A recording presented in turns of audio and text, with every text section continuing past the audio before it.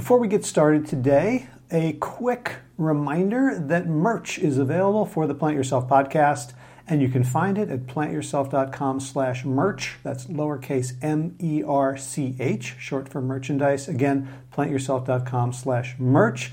I think it's adorable. I'm biased because it's Plant Yourself merch and because my daughter Yael Zivan is the one who designed it and will be receiving any of the profits that come if you buy it. So again, plantyourself.com/merch.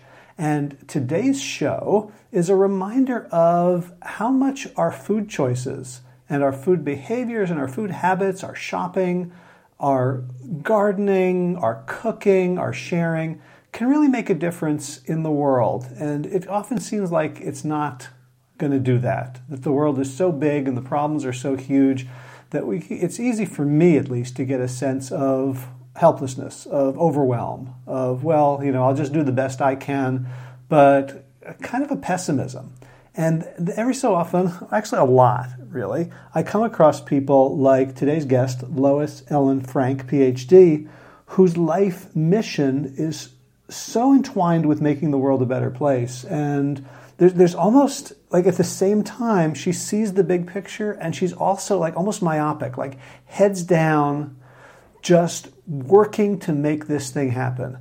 And it's a beautiful combination. It reminds me a little bit of the energy of eagle vision, where they can see the whole sky from however high they fly, and also be able to have the clarity to look at like a single mouse scurrying along the ground that they're going to pick up for their dinner. And I think that's Lois, with one perspective on the global and one perspective on what's right in front of her, in her kitchen, in her garden, in her community. And the cookbook we're talking about today is much more than a cookbook. It's a book of philosophy. It's a call to action. It's a book of community and comfort. And it's called Seed to Plate, Soil to Sky, Modern Plant-Based Recipes Using Native American Ingredients. So let's get into it. Without further ado, Lois Ellen Frank, welcome back to the Plant Yourself podcast. Thank you so much for having me. I'm excited to be here. I am excited to have a conversation about your beautiful new cookbook, and it's called Seed to Plate, Soil to Sky. So maybe you could begin by just telling us what the title means to you, and what you wanted to convey. Well, Chef Walter and I work a lot in Native American communities.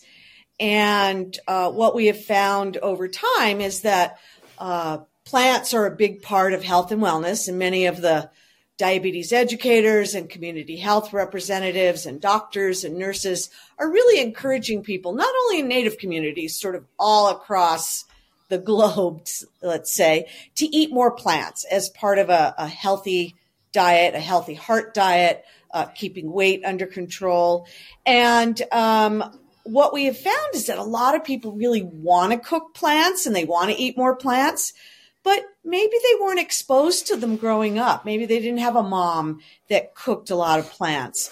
Maybe they had a mom that cooked green beans till they weren't green anymore. And so how would they know how to cook plants? How would they even know the array of the amazing plants? And we decided that we were going to focus on 8 plants. So each chapter is one of these 8 plants, which I call the Magic 8. And as we were thinking about these wonderful plants and really giving them the respect and the reverence, let's say, we decided that, the idea of these, the seed to plate, and how the soil helps them grow to sky. And so we came up with this name. And then if you look at sort of the subtitle, Modern Plant-Based Recipes Using Native American Ingredients. So it really is a celebration of these inherently indigenous Native American and American, because some of these ingredients originated in what outside of what is now the United States. But it really is about a celebration of these plants and helping people of all colors and all nations to incorporate these indigenous foods into their diet for health and wellness. Beautiful, beautiful. I found myself wondering as I was reading, especially the introduction, whether you think of this book, and Chef Walter thinks of this book as predominantly for the Native American community to kind of re-fall in love with its own TEK, traditional, what is this? Ecological knowledge, TEK, very good. Yep, traditional ecological knowledge. Right. Or is it more for, outsiders to have an appreciation of these indigenous foods, or both? It actually is both. Chef Walter and I are very inclusive, and we believe, I always like to use the analogy, let's say we're a community living on the river, and we're really good stewards of that river. We take care of it. We don't pollute it. But our neighbors to the north don't, and our neighbors to the south don't. How much of a difference do we actually make? And so this is really about inclusive. When we talk about sustainability and we talk about the one earth, the one mother that we have, and we talk about health and wellness, this is all people, because if every color, the 4 colors of corn, yellow, white, black, and red, don't come together, right, for this one earth, this one turtle island, this idea of food sovereignty, this idea of sustainability, this idea of TEK, then we're not making a difference, because it has to be everybody to help the earth and regenerate the earth and re-indigenize these plants and revitalize them and protect them from genetic modification and use them in food and food dishes for health and wellness. It really has to be everyone. So you use the word sovereignty, and your co-author doesn't like that word. No.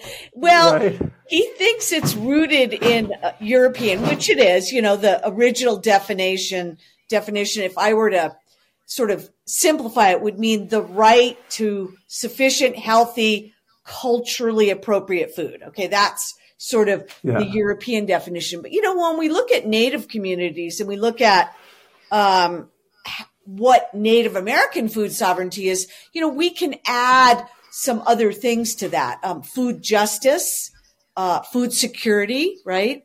Not being scared. Where's your next meal coming from? Environmental justice. You can't hunt and you can't plant and you can't harvest and you can't gather foods unless you have an environment that's clean and safe. TEK, it's all dependent on TEK. Where to harvest, when to harvest, how does climate or weather changes affect these foods and the harvesting of these foods. And then, the idea that communities really can produce and grow and harvest their own food, but also buy those foods from each other.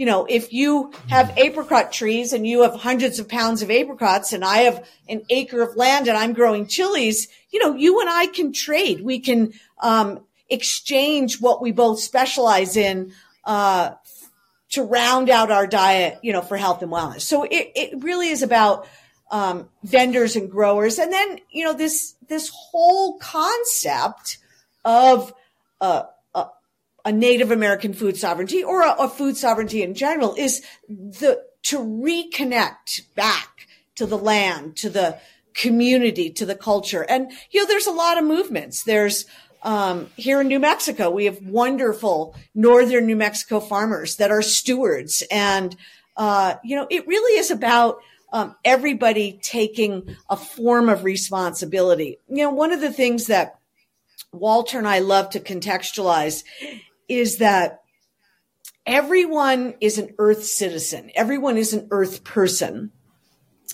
And when everybody becomes a member of the earth, indigenous to the earth, we all become stewards and we all have an obligation to take care of that. So we really focus on everybody reconnecting to their own indigenous roots, whatever that may be, whatever cultural lineage or earth lineage that is, and then taking responsibility and making a difference so that we have a safe place for food to grow and nourish us, for the next 7 generations, for many generations to come. Mm. Yeah, and one of the lines that really struck me was this motto of one of the food sovereignty summits in Wisconsin, which said, "How sovereign are we if we can't feed ourselves?" And there's this idea like if I can't really be sovereign if my community at least isn't self-sufficient. So if I have to get up every day and go to a job that I may or may not like, working for a company whose values I may or may not support, who may be objectifying or destroying land somewhere or extracting wealth from people around the world, I don't really have a choice if I can't feed myself. Right? Like it's that's the basis of me being able to say no or yes. There is a choice, oddly enough, even as a consumer. So I'll do an example of, me personally. We're doing a training for health and wellness this coming Monday, and they want to do a wild rice saute. Traditionally, I would buy the wild rice from native communities that harvest it on a canoe, and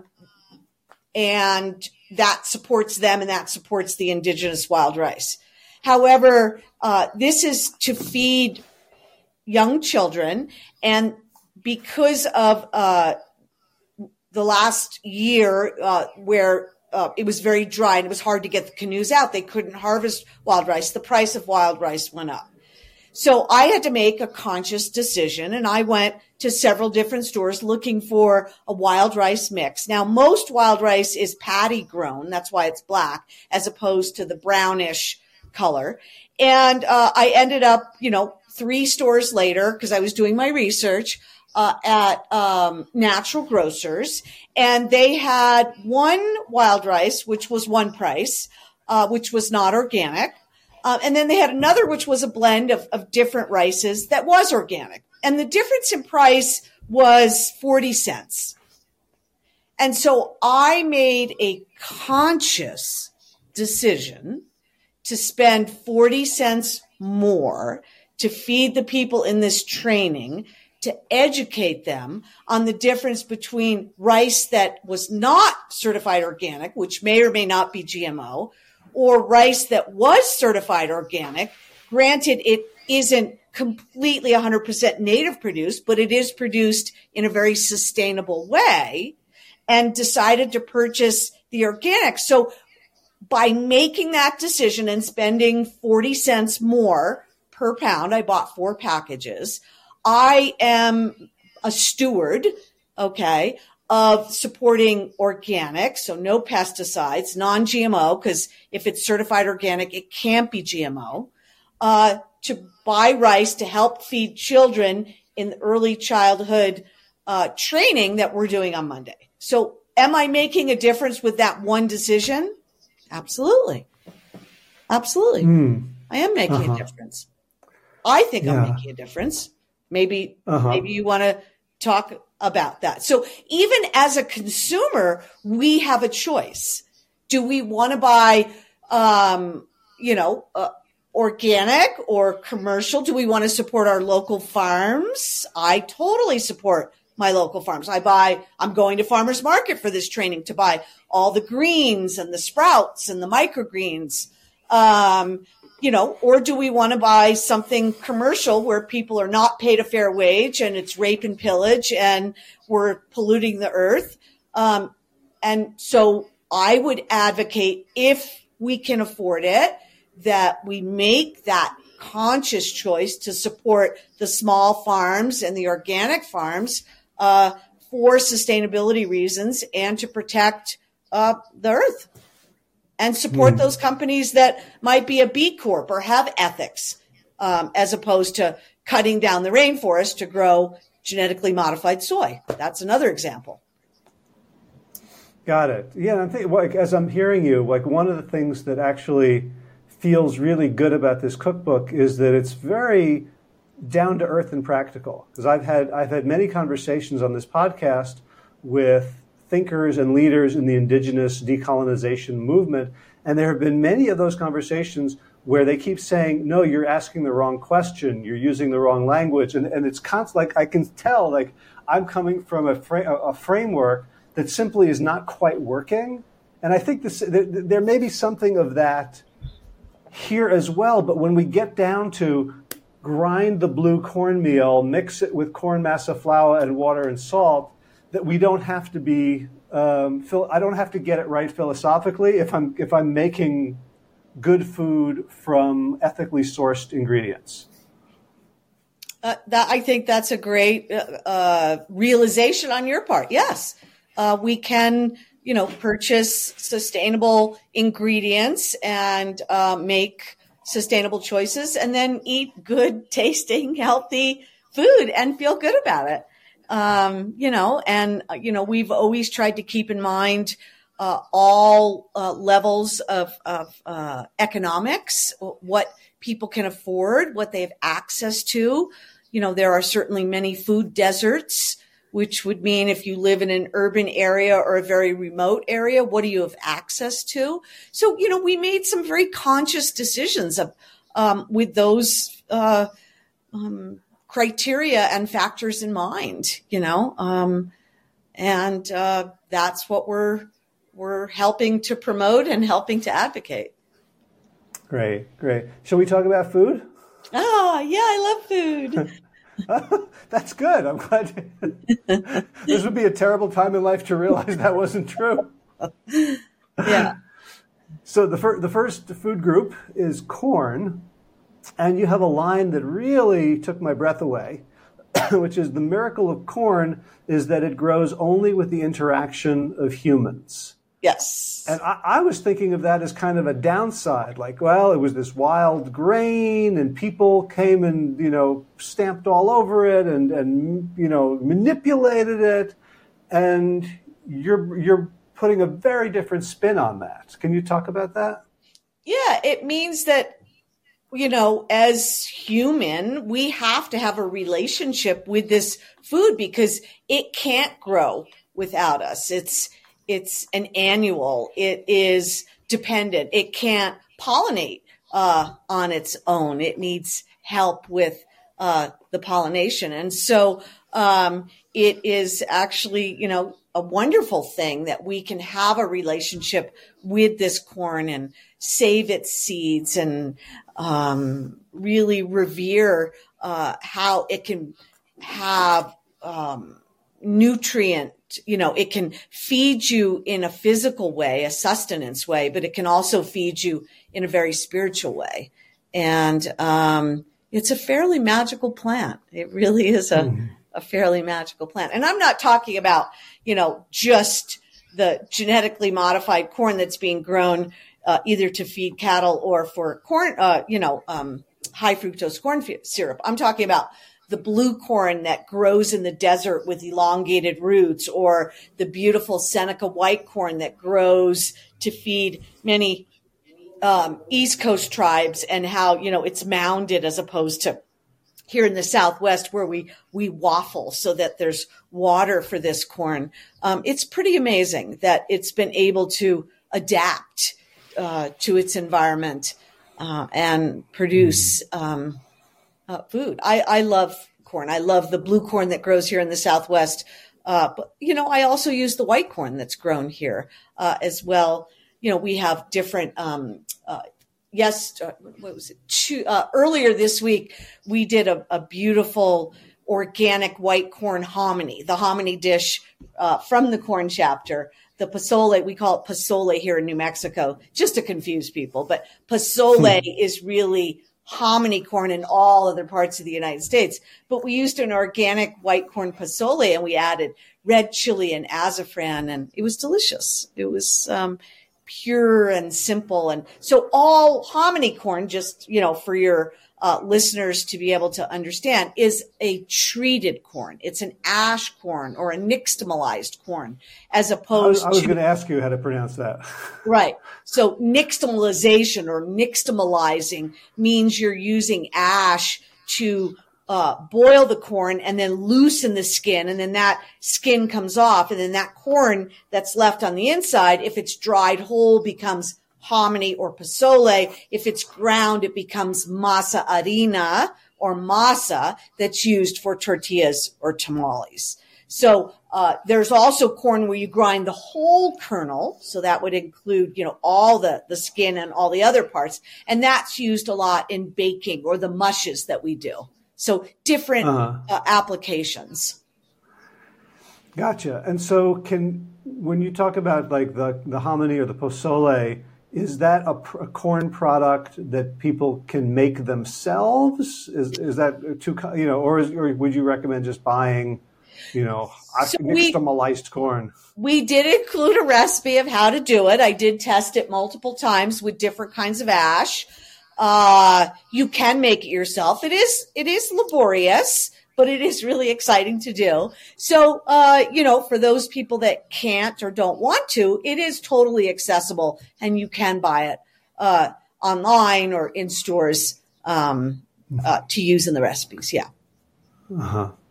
Yeah, I mean, one of the things that struck me about that sentence that I quoted back to you is, I've spent a long time sort of hanging out with the permaculture community that kind of they look down a little bit on annuals, right? It's like, you got to spread, you got to weed and do all this stuff, and it's not really natural. But when I think about when you talk about being in a relationship with it, like I can't think of, these growers, these vast growers of, fields of corn or anything that almost everything that I eat is an annual, right? I don't think of them as thinking that they are in relation with a plant, that they're the owners of it. It's a commodity. But this idea of, okay, it doesn't grow without me, that means I owe it something and it owes me something. There's a kind of reciprocity that's very different from the way I think about annuals. Right. So I'm going to reframe that for you and say that annuals are like families. So corn, beans, and squash, all of which are annuals, are a family. They like to grow together. They want to grow together. We have to have a relationship with them. They will nurture the soil. So it's permaculture at its best because beans give nitrogen, corn needs nitrogen, squash has big leaves, which shades the ground, keeping out weeds and keeping moisture in, especially in arid or desert environments. And then if we plant them together and we allow them to be the family that they want to be, then in return, they provide us and those three alone with almost every nutrient known to sustain human life. We could pretty much live off those three and those three alone. So when we make a relation when we become part of that family, we nurture that family. We are the parents, let's say. We're having a relationship with that family. And in exchange, they provide nutrients for us. And I don't know if you've ever gone out and harvested a squash or harvested an ear of corn or harvested beans, but it's for me at least, it's completely joyous. You have your basket and you're putting these things in the basket and you're feeling rewarded for the relationship that you had with these plants for that whole season. Tomatoes are very much like that as well.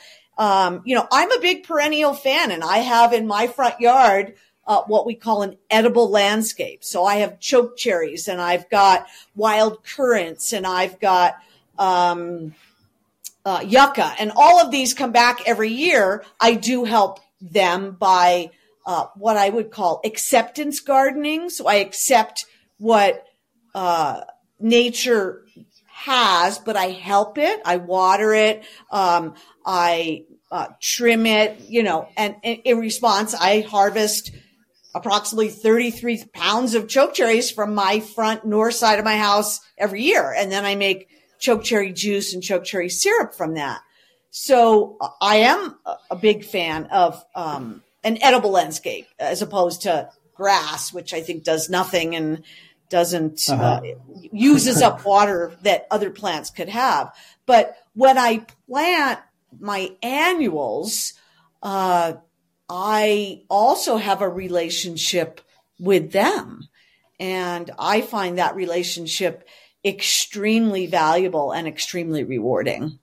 I don't know if I would use the word own. I would use the word in a relationship with, like a family. Like I have a brother and a sister. I don't own them.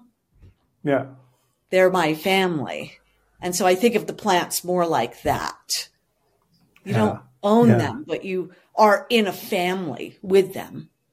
All right. Well, also, like, if I go to the store and buy burpees every year, that's I've paid for them. That's a little different than, and they're wonderful. They're disease resistant. They're water, whatever, but they're also hybrids, so they're not going to produce offspring. Like this, it was different when we planted, our beans and we let a bunch of them dry. Mm-hmm. And I'm like, which ones are we going to plant next year? Like, I don't have to go back. It was $1.49. Like it wasn't like, like I'm Bill Gates or something, financial genius. But there was something really special about choosing this little jar of beans that were going to get planted next year. Yeah, I'm not going to say I never use hybrids. I do on occasion. I'm more of a fan and more of an advocate for heirlooms, where you could save the seeds and plant them. They're not sterile. Hybrids were introduced by seed companies because they wanted you every year to go back and buy those seeds, which, okay, brilliant on their part. But I think in native tradition and, the ancestral tradition of some of these very sacred plants, it's always been about planting them and then keeping some of those seeds for next year so that you have them and they're safe. And, seeds were a form of commerce, right? We could trade seeds. You have this really neat, black and white bean, like a cattle bean or an Anasazi bean. And I really want that bean. And I grow a really, really nice form of a heirloom black bean. And so you and I could trade seeds and then we could yield both of those plants the following year. Yeah. And in answer to your question, I have harvested beans. I have harvested squash. The raccoons have always beat me to the corn. I have not, in 20 years, I have not pulled a ear of corn that was worth eating off of a stalk. Oh, well, I guess they need to eat too, and corn is delectable. Yep. So the next one I think I want to talk about is squash. And just looking at the picture in the cookbook of all those different kinds, like if I go to the supermarket, I can get zucchini, I can get yellow squash. In the fall, I can get butternut, acorn, and some place will have a big cardboard box of like ornamental squashes that aren't they don't even think we're supposed to eat those. They're just pretty. Oh, the gourds, you mean, a gourd as opposed to... A gourd, or even like, the sort of, the big ones, they're all, they're food too, if you want. But when you show like the varieties of all these different kinds of squashes that are available if you grow your own, it's pretty exciting. Our farmers market has all of these, and some of our supermarkets have, especially during the winter, that's why we tried to delineate between winter squash, where you don't eat the outside. That would include your acorn and your butternut and your kabocha and, your spaghetti squashes, the delicata, and then the summer squash, which would be the zucchini, the yellow squash, the green striped or Mexican squash. Those would be eaten more in the summer. Most supermarkets, you can get them all year round, but those would be the seasons, let's say. Mm-hmm. And by the way, one of the innovations that I'm so excited about is the photo of the different squashes on the skewer, where it's not these, like, I always did it in chunks, and so inevitably something would burn, something would be raw inside, and something would fall off into the grill. And you have done, it almost looks like cuts of deli meat, so that each skewer goes through each tongue of zucchini or or yellow squash like 4 or 5 times. Right. And it cooks very quickly. It's delicious. Yeah, it's really nice. Yeah. Where'd you get that? Did you invent that, or is that a thing? I'm with you on, putting the little pieces on the skewer, and they rotate or they fall off or they don't cook. And so this cooks very quickly. It's very delicate. It's not that hard to do. It's beautiful and it tastes good. Great. Anything else from the squash chapter that you kind of want to highlight? I love squash. The pumpkins, some of the sweet recipes. The scones are delicious. The pumpkin pignon nut cake, very easy to do. And, the pumpkin pie with a pignon pecan crust. More and more people are having gluten issues. And so we tried to do quite a few gluten-free recipes to accommodate that and make room for people to be able to enjoy things without saying, no, I'm gluten-free. Gotcha. And I just want to just throw in that the photos are as beautiful as I'm sure the food tastes. Well, we did all the food photography. So we have... How many pictures do you take? Yeah, I'm curious. Like, how many shots do you take to get one that can go in the book? Like, so we do a lot of times. We'll do variations. Like the pumpkin pignon nut cake. We photographed the whole thing, and then after we photographed the whole thing, we cut slices, and we did several different platings of those slices. So each recipe. What I will say is, after we photographed it, we ate everything. So we planned our lunches, our photo shoot lunches, so we would have balanced meals. So we ate everything that we photographed in the cookbook and shared it with neighbors and friends and tasters and take home. Yeah. Gotcha. All right, so chilies are interesting. And I've discovered, my family and I moved to Spain this past year. Yeah. And I was shocked at how unspicy the food is here. But they use a lot of peppers. They have these pepper tapas dishes where they look really spicy, but they turn out to be very sweet. Seems like different cuisines have very different opinions about what makes the right pungency of a pepper. Well, yeah, that's interesting that you find, Spanish food not spicy. In order to get the health benefits from the chili, you don't necessarily need heat. I'm a little bit more of a savory than a very picante. I know Chef Walter doesn't like heat at all. But occasionally it's a little bit of spice for me is nice. Here in New Mexico, our state question is red or green. So we definitely are asking you, which chili do you want? Because you're going to get one or the other. But I think savory is good, and we don't necessarily need to be using, those really, really hot chilies. We didn't really include any, of the ghost chili or the habaneros. They're just really, really spicy. Certainly, some cuisines. So, I think the cuisine of this area, while it can get very hot, doesn't necessarily have to be hot. So we really tried to focus on not burning the palate and doing savory versions of many of these chili-infused recipes. Yeah, and I have to say, I went through maybe a 3-year period of like wanting to like grow and find the hottest sauces.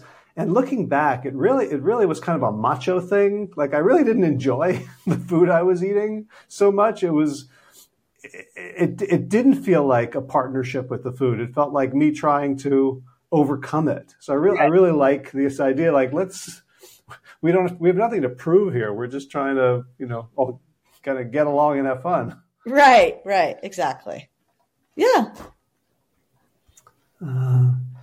So I think we've got 5 left. What would you like to talk about? I'll let you lead. Oh gosh, tomatoes. I think one of my I included for the first time in a cookbook, and I've been doing this for quite a long time.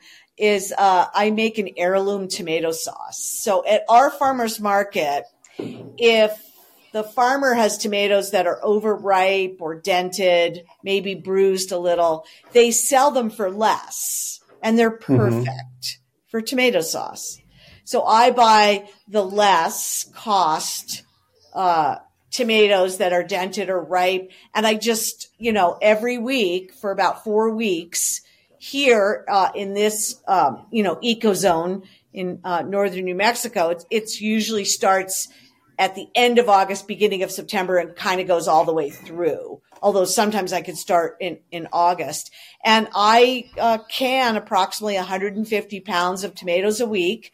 I do several hundred jars, and then I use those jars in my catering company throughout the year. So the heirloom tomato sauce is something, and I think the art of canning is fading. A lot of people aren't doing it as much anymore, but it is pretty amazing because then right now we're, in February, I can whip out a jar of my heirloom tomato sauce, which is perfectly ripe, organic, locally grown, anywhere from yellow to orange to green to red tomatoes, and make some sort of delicious dish in the middle of winter when most people, if they are eating tomatoes, they're eating very mealy tomatoes that are not delectable and delicious. So I think that's a big thing. This idea of seasonality, either extending the season through freezing or canning or drying, and enjoying foods in their perfect season. The cherry tomato and arugula, or the heirloom tomato salad, buying perfectly. I mean, now is not the time to make that salad. That salad is best in summer, and then you savor and enjoy the season and the plants that are naturally ripened during those seasons. Yeah. So, yeah. Potatoes are a staple. We obviously had to cut down and pick our favorite potato recipes. Potatoes can be used in a million different ways, but they're amazing, from a stew to, a sweet potato masa or a tamale, or just a perfectly baked potato. I think the herb roasted potatoes are one that's very, very, very, we use that a lot at Red Mesa. Right. I'm curious whether, is there any canning of any sort in TEK, or was it all seasonality? Well, canning is a European method for extending the season, but Native people did have what your listeners might know of as a root cellar. So they would dig down, or they would have an adobe house and store their melons or their squashes or their dried corn in those, earthen houses or dug down to extend the season. Squash could winter over to as late as May, and certainly dried corn, could winter over for months and months and months. So, the idea of extending the season has always been a part of an indigenous way of being to make sure that food or food security was there, because, certainly during the winter, it's very difficult to have, fresh things. We do have, some sprouts and microgreens and lettuces now that can be grown inside, but there was always methods for extending the season. I think now I freeze and I dry. Those are probably the biggest methods that I use. Gotcha. And I guess for people who are scared of canning, for botulism or whatever, I think the tomato is one of the safest ones because of its high acidity. Right. It does have high acidity, and you can tell right away whether it's sealed or not. You could actually hear the jars popping. I do a water bath canning process, so I actually take the sauce and make it and put it in the jars, and then boil those jars for about 45 minutes, let them rest. And then our water here is very hard, so we have lots of minerals. So I have to take, white vinegar to wipe off the minerals that have collected on the outside of the jars. But other than that, for me, that is a very safe method. And, the rule of thumb is one season, but, those jars could last longer than one season if you had to. Mm-hmm. Gotcha. Well, do you have any photos of your hundreds and hundreds of jars sitting there? No, I don't. I actually, they're in their little canning boxes and, raised off the floor and stacked in our cool. We have a cold storage closet that we put food in. So. Mm-hmm. Gotcha. Well, so from tomatoes to potatoes, so you talk about them as the buried treasure. Yes, they're amazing. I think one of the most underrepresented is the sweet potato, and the stats on sweet potatoes are amazing in terms of health and nutrition. I'm going to read you some stats because sweet potatoes are amazing. So here's 10 health benefits: improves digestion, promotes healthy weight, treats inflammation, boosts the immune system, relieves asthma, treats bronchitis, reduces arthritis, treats stomach ulcers, prevents dehydration, and controls diabetes. And that doesn't mean those sweet potato fries that everybody's like, well, but I'm eating a sweet potato in fried in oil with lots of salt. I've started to try and incorporate the sweet potato into soups and bowls and, different things, for, health and wellness. They're just, amazing. They're really, really healthy, but all potatoes are healthy. They give you, really good carbohydrates and, but the sweet potato is sort of one of those buried gems that if we can incorporate a little bit more into our diet, where it's going to be good for us in the long term. Yeah, and I've grown sweet potatoes almost by accident, and there's always, you cannot harvest all the sweet potatoes. There's always going to be another huge root under there. That's great. So yeah. So I love the look of the mash. Right, it looks like one of the simplest thing you could possibly do. It's like 5 ingredients. Yeah. All you do is cut them, right? Poke holes in the potatoes and bake them, and then just peel them and add some other stuff. And this looks fabulous. Yeah, it's good. It's delicious. Yeah. Yeah. So I have a friend who introduced me to, I think they were the Japanese sweet potatoes, the purple ones. I love those. He sprinkled cocoa powder on it, had me close my eyes, and I thought I was eating brownies. Delicious, yes. Yeah. The Japanese sweet potato are amazing. And, that brings up another really interesting, when we think about health and wellness. But, National Geographic did these blue zones. And they've started to, there's now a new series that we can watch. I think it's called The Blue Zones. I think it's 4 episodes. But it talks about these areas where people are living well past 100. Why are they living past 100? And one of the episodes is Okinawa, Japan. And everybody thought it was the diet of rice and fish, but it's not. it's the Japanese sweet potato. And another area was Loma Linda, California. And they were like, why are people living so long here?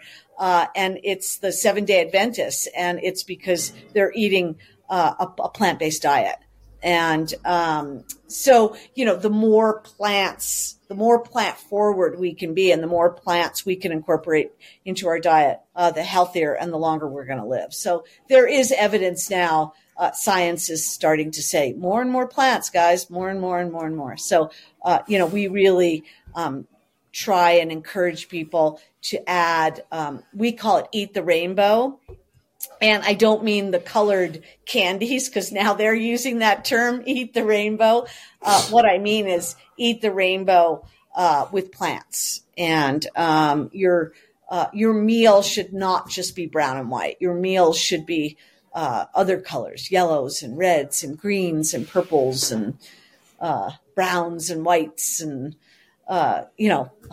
just all these different amazing blues and purple. The more color, the healthier it is. And the colors come from the plants. Yeah, I think food marketers understand that, right? That's why the Skittles and M&Ms look so good to us, because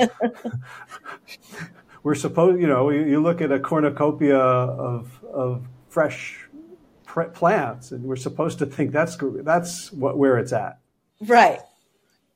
Yeah, so we don't want to eat the rainbow with the M&Ms and the Skittles. Yeah, that we want to not be the focus. We want to definitely do it through different plants, yellows and oranges. Oh, just color. Yeah. Right on. So another whole category is vanilla, and I have to admit, I did not realize vanilla was of Native American origin. I thought it was Madagascar or Ceylon or wherever. Tahiti, Indonesia, so vanilla is grown now in other parts of the world. Vanilla is another really special plant. First of all, it's the smallest seed in the world. Second of all, it comes from an orchid, and it's only fertile for anywhere from 4 to 24 hours. And so here in the Americas, there's a special bee that knows when the vanilla is fertile, and it fertilizes the plant.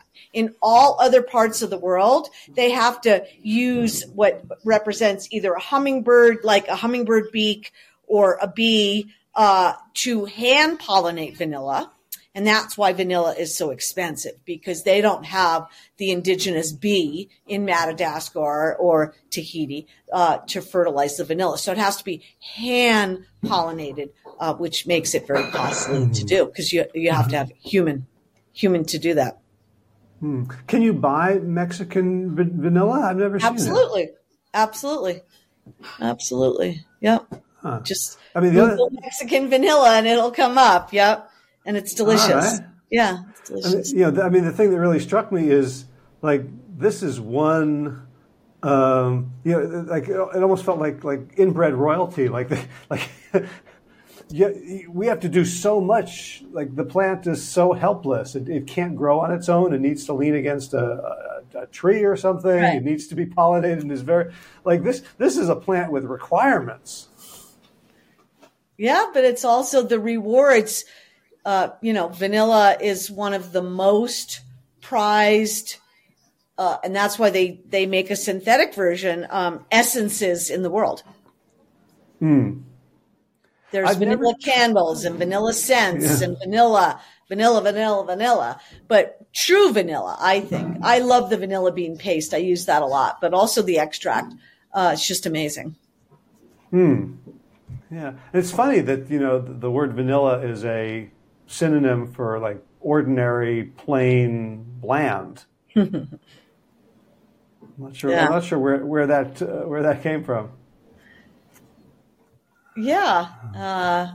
It's certainly amazing. I think one of my most favorite recipes is the vanilla grilled peaches. That is really, really tasty. But also the vanilla and the cacao sunflower skillet cakes. Those are amazing because they'll last for a couple of days and you can eat them like energy bars. They're really easy to make and very, very nutritious and delicious. So, gotcha. I'm noticing that. Go ahead. I was going to say, and that, naturally morphs into cacao, and we call vanilla and cacao the sweet sisters, because you rarely ever see vanilla without cacao or cacao without vanilla. They sort of go hand in hand. So we call them the sweet sisters because most desserts or chocolate dishes, chocolate desserts have vanilla in it as well. Well, but neither of those is like sweet, though. When I think about things that I grew up eating that were chocolate or vanilla flavored, they were mostly sugar, right? Right. How did native cuisines make this stuff palatable? Chocolate is very bitter, and vanilla is just subtle. Right, it is subtle. You can use sweeteners like agave or maple. Those would be natural indigenous sweeteners to the Americas. We do have access now to sugar. When we grill a peach or we grill a pineapple, or we take a strawberry and dip it, those fruits naturally have their own fructose, their own natural sugars. So the chocolate, the rule of thumb is the darker the chocolate, the more bitter it is, the less sugar it has, but the healthier it is. It's got those flavonoids and it's got all those nutrients. So I think there's a balance between very sweet. I personally am not a big sweet sugar person. I like my desserts more on the savory side. So again, this is going to reflect those tastes. And earlier this week, we did a indigenous food class at IAI. It was right before Valentine's Day, and so we did the dark chocolate torte, which we served with the coconut whipped cream and the chocolate sauce, and people went crazy. And then when we were taking the torte out of the pie pan, some of that delicious gluten-free crust, which is made from pecan and pine nuts, fell off. And so we took that in a spoon and then drizzled that on top of the chocolate cake. And it was Valentine's Day heaven for everyone that ate it. So it was really, really good. Yeah, really, really good. So there is one ingredient listed as part of the chocolate section that might be my favorite line from any cookbook ever. And it's 4 perfectly overripe bananas. I love that so much because it's such a contradiction, right? But I understood instantly what you meant, and I started thinking, like, in what ways am I perfectly over something? Like it just felt very, very validating. I can't tell you why. Well, most people would tend to toss what I consider perfectly overripe bananas out. But these are the ones that you want to freeze, and these are perfect for that chocolate and ice cream. Or, a lot of times we'll do the berry and ice cream, which was the alternative in there. You could do it with blueberry if you didn't want chocolate in there. We do another one, which we call Chunky Monkey, and we add the chocolate chips with the peanut butter. Oh, it's delicious. It's a dairy-free, delectable version of perfectly overripe bananas. So it's great. Yeah. Awesome. Yeah. Anything you want to talk about that I haven't asked before we say goodbye? I just want to really, sometimes, when you think about health and wellness, it becomes overwhelming. But there's ways to make baby steps to maybe stop drinking a high sugary soda or, something that is, fried, like in the chip or snack family, and really take small steps. In one of the recipes, we peeled the skin off the potatoes, and I was like, well, we can't waste those skins. Just put those skins in the oven and make them really crispy, and you have your own little, yummy, crunchy snack. And so, I think Chef Walter and I are zero waste. We're very conscious of waste as chefs. We're very conscious of the cost of food. We want all people, all colors, all ages to be healthy. And, we really want to honor and revere the wisdom of the ancestors and pass on. And that's why it's so beautiful that you actually read the cookbook, because I think when you read it, it brings an educational factor into what you eat. And, the reason education is knowledge is because once you have it, you have a choice. You can ignore it or you can embrace it and use it throughout your life. And so we really want to encourage people to become stewards and be sustainable and be healthy and honor the foods of the ancestors, but also the earth, so that we have all of these things for future generations. Yeah, because I hear so much about so much indigenous wisdom is lost, has been lost, is being lost. But there's something about the seeds in the plants that are kind of like, it's still in their DNA. Yeah. And it feels like as we rediscover it and honor those plants, we can kind of like indigenous wisdom was created at some point. It didn't, it wasn't dropped from the heavens. It was created by people living in the land. There's no reason to think that if we develop this respectful, mutual relationship with these plants, that we can't get it again. Yeah, exactly. So. Yeah. So tell people the name of the cookbook again, where they could find it, and how they can follow you if they are interested. Okay. So it's Seed to Plate, Soil to Sky, modern plant-based recipes using Native American ingredients. It's available pretty much everywhere, booksellers, online, our website, cooking schools, stores. We are on Facebook and Instagram. The name of our company is Red Mesa Cuisine. So you can follow us on both of those. We try and post regularly, although both Chef Walter and I are not millennials, so it's a little harder. So be patient if we're not posting every day and every minute of every day. We're working chefs, so we are working a lot. But we would love you to, like us and follow us and reach out. We also have a website, which is www.redmesacuisine.com. You can see some videos. Spell Mesa? MESA. So Red, RedMesaCuisine.com. RedMesaCuisine.com. Beautiful. Awesome. And I'll put links to those in the show notes. Okay. And it's a beautiful cookbook. It's an heirloom cookbook. I think it's one you're going to want to get the original hardcover. I don't think it's. I mean, I don't have it. I'm because I'm here in Spain, so I got everything though digitally, and I'm sad that I can't take it into the kitchen and fold it and get stains on it. Yeah. But my next trip to the States, I'll pick one up and schlep it back with me. Okay. Oh, Howie, thank you so much for having me on your show.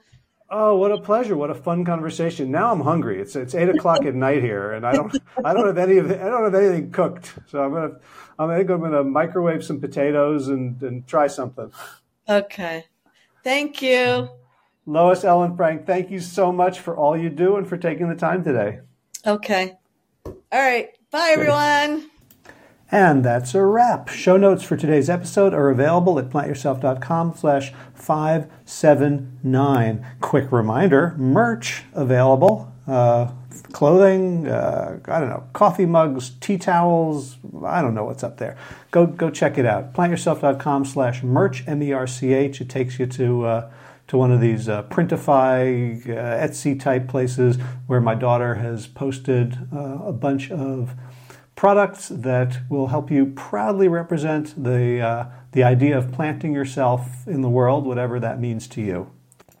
In movement news, been ramping up the training in preparation for a beach tournament, nationals in Alicante, Spain in mid-March, and did a lot of stair work today. Yesterday I played paddle tired because the day before I spent about 3 hours playing beach ultimate, and I was not bending my knees, and my partner and I got thrashed.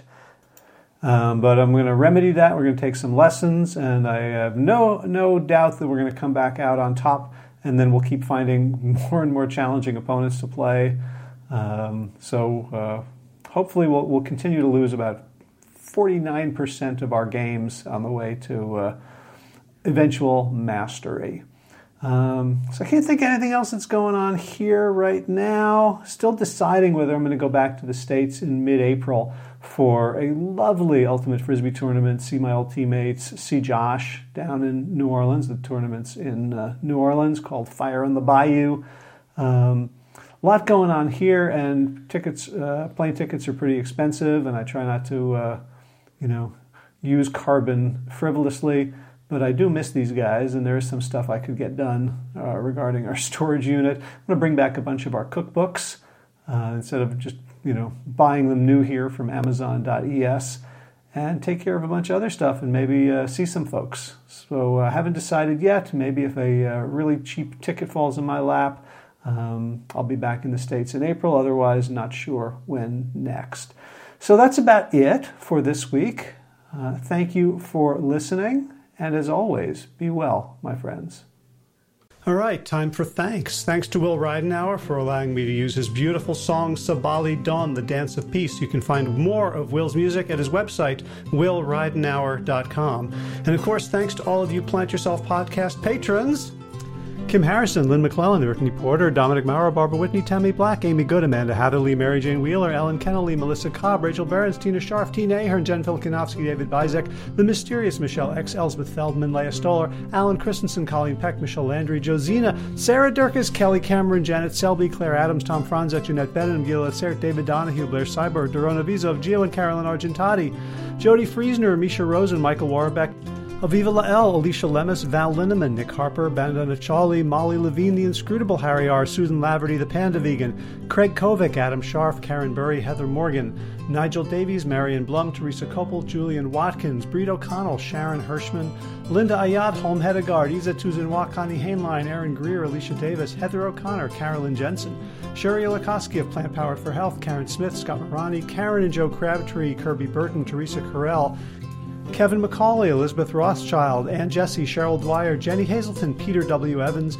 Dennis Bird, Darby Kelly, Laurie Fanny, Linnea Lundquist, Emily Iconelli, Levy Wallach, Rosamund McAtee, Dan Picorni, Stephen Leenan, Patty DiMartino, Mike and Donna Kartz, Deanne Bishop, Bilberry Elf, Marjorie Lewis, Tricia Adams, Nancy Sheldon, Lindsay Bayshore, Gunmarit Hagen, Tracy Gullidge, Laura Heaton, Meg from Mama Says, Stacey Stokes, Ben Savage, Michael Kay, David Hughes, Connie Rogers, Claire England, Sally Robertson, Paranganchi, Amy Daly, Brian Tourville, Mark Jeffrey Johnson, Josie Dempsey, Karen Schmidt, Pamela Hayden, Emily Perryman, Allison Corbett, Richard Stone, Lauren Vaught of Edible Musings, Aaron Hasty, Sean Owen, Sagar Naik, Erica Piedra, Danielle Roberts, Michael Lushton, Sarah Johnson, Catherine Floyd, for your generous support of the podcast. That's it for now. As always, be well, my friends.